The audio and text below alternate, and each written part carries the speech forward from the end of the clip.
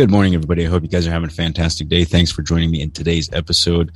I'm just going to be talking from above the clouds today and going to cover some things that I think are kind of important. For example, this one here, LA Council bans all flavored tobacco. And I did tweet about this. I don't understand. There's another part to it, too, that kind of makes me scratch my head. So then we're going to talk about how expensive weed is, even from the medical perspective. If you have a medical card, it's supposed to be a little bit cheaper on the taxation, but yet it's still pretty damn expensive. And part of this story is showing us that there's cannabis companies out there who are donating weed month after month to people in need. You may be one of them, so I'm going to leave that link below. You can explore it and see if it's possible. Today's Daily Dose is sponsored by grassstore.com. Cannabis delivery made simple at your door in 45 minutes or less, and you can save 40% right now on your entire purchase. Just use the code DAILY at checkout. First things first, the agency says the move will reduce tobacco use and curb preventable illness and death.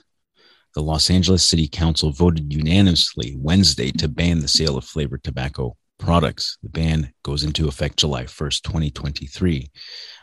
Ends the sale of flavored e-cigarettes, menthol cigarettes, and flavored cigars. So I'm curious. I didn't even know that they were going to move this fast on the ban. So this bans it in Los Angeles officially, LA County.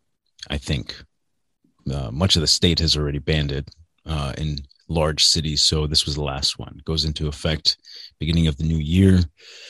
The ordinance does not ban the possession or use of flavored tobacco for those aged 21 and older. It also exempts existing hookah lounges in the city that receive tobacco retailer permits before January that sell hookah tobacco on-site or for off-site use. Let's see here, in quotes, it says, "We just took a huge step forward against Big Tobacco's deadly agenda in Los Angeles."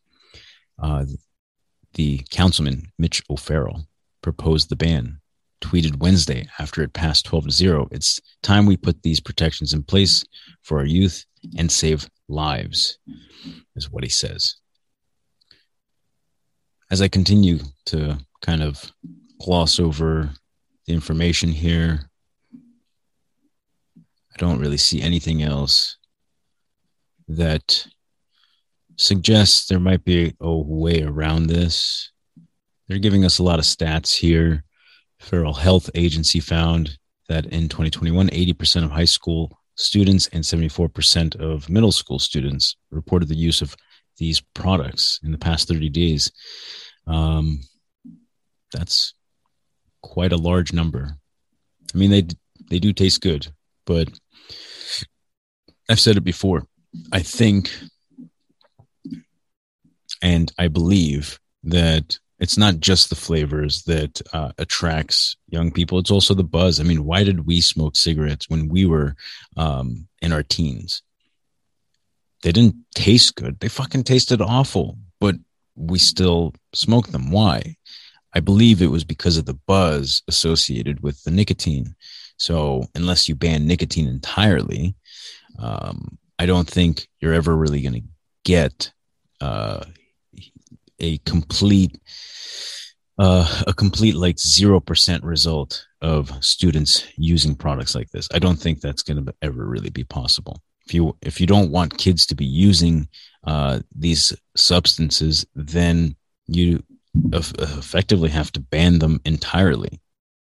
I don't understand how LA County is only seeing, or at least the leaders, the councilmen, only see that the flavor is the main point and the main issue. I think they're both relevant and should be considered. Just my opinion. After all, the point that I make about cigarettes is, I want to say, critical. They didn't taste great, so we were chasing something. It must have been the buzz. In this instance, it's, the flavor is a added bonus, but, the buzz from the nicotine, I feel like definitely plays a role in this. I don't know. What do you think? Leave them down below, because I'm almost certain that it's being overlooked on purpose. Now, the second half to this that's also important is July 1st, there's going to be an excise tax of 12.5% per product you buy at the retail level, collected by the retailers and then submitted quarterly to whatever department or agency of the state government. Now, this is where it has me scratching my head. I don't understand the logic here. They want to tax, and they want to collect an extra 12.5% tax. And this is on vape products, but also flavored tobacco, just as a whole. It's a blanket excise tax, but it's for sure going to affect vapes, bottles, and disposables. But then they're going to have it all banned, and you can't sell them by the new year. However, for anybody 21 and over can still possess them and use them. How does this make sense? Where's the logic here?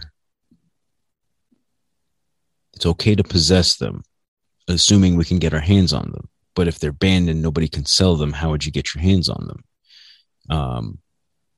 I guess you can order them online, right, from other states. But that still doesn't make sense. They want to tax it right before they ban it. I mean, I imagine it'll be a lot of money they're going to collect between now and then. But I still don't get it. Now, moving on to the next half of this, if you do consume cannabis for medical reasons and are feeling the burden of the high costs associated with it, after all, if you're, smoking a gram a day, that still can be pretty substantial at the end of the month. Let's say at an average price of $10 a gram, that's still $300 a month. But there are some people consuming an eighth a day, for whatever they're trying to deal with. Their circumstances, everybody's circumstance is going to be different, and there are going to be individuals consuming more because it brings that much more comfort and a better quality of life for them day to day. So at an eighth, at let's say an average price of $30, that is being generous. That's still $900 a month. So if you're one of these people, this story may interest you. It turns out cannabis companies are donating weed to those like yourself who can't really afford to pay these high prices month after month, but absolutely need this medicine. They are specifically targeting a lot of Army vets and Navy vets, just armed forces, people from the armed forces. They are trying to get them more access because they're usually on limited income, and let's face it, many of us are. But for them, it's a little piece of comfort, and to help them save some money doesn't hurt. It's the least we can do for the men and women who have served our great country. Let's dive into the story now. So here's the headline: California medical marijuana patients can get free weed. So here's how. These pop-ups are killing me. Okay, a story about somebody here. Just before noon on a sunny California Friday, a very pregnant-looking Charlene Modeste steps out of her LA home to meet a driver for the weed delivery service, who hands off a bag containing more than $1,000 worth of cannabis products. But things aren't quite what they appear to be. She hasn't paid a dime for the delivery, and she's definitely not pregnant either. What's happening with me, she says, is I have a chronic condition and it looks like I have a baby, but I'm one of those people that's pregnant but not with child. I have uterine fibroids. I had surgery to remove them, but then they grew back. Sounds really awful. Now, she says here, the last couple of months, the cost savings is incalculable. That's because although cannabis has been a legally prescribed medicine in California for more than 25 years, recommended by doctors to manage all kinds of conditions, its status as an illegal drug at the federal level means insurance companies won't help with the payments. And I've seen this for years. So that's where the Ease Compassion program and others like it across the state come into play, partnering with product donating cannabis brands and nonprofit groups to offer no cost products to medical marijuana patients in need. Modeste said she found out about this program after reaching out to a Sacramento based Dear Cannabis, an organization that coordinates directly with compassion programs and the cannabis companies that donate product. Pretty huge, guys. That's pretty substantial. So I'll link it below. I mean, you could save $300 a month, you could save $500 a month, but if you qualify to get this, it's worth it. And there's so much weed in the market right now. It's nice to be able to just give it away to people who really can use it. Amazing. It's a nice story. It's very pleasant.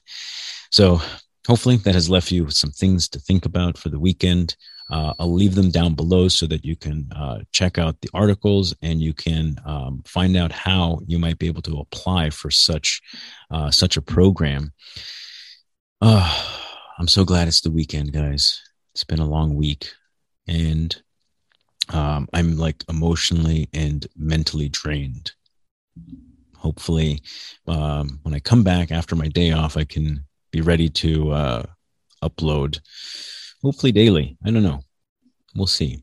Trying to find some guests as of lately has been a little bit tough. People's schedules don't work. Some people don't respond.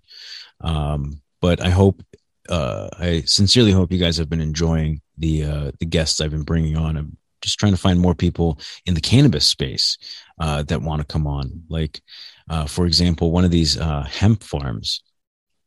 They said they were interested, but I haven't really heard back from them. And I don't want to be a nuisance about it, but I would love to kind of get an inside look of how these farms operate. What are some of the legal challenges they have faced and, legal challenges that are upcoming?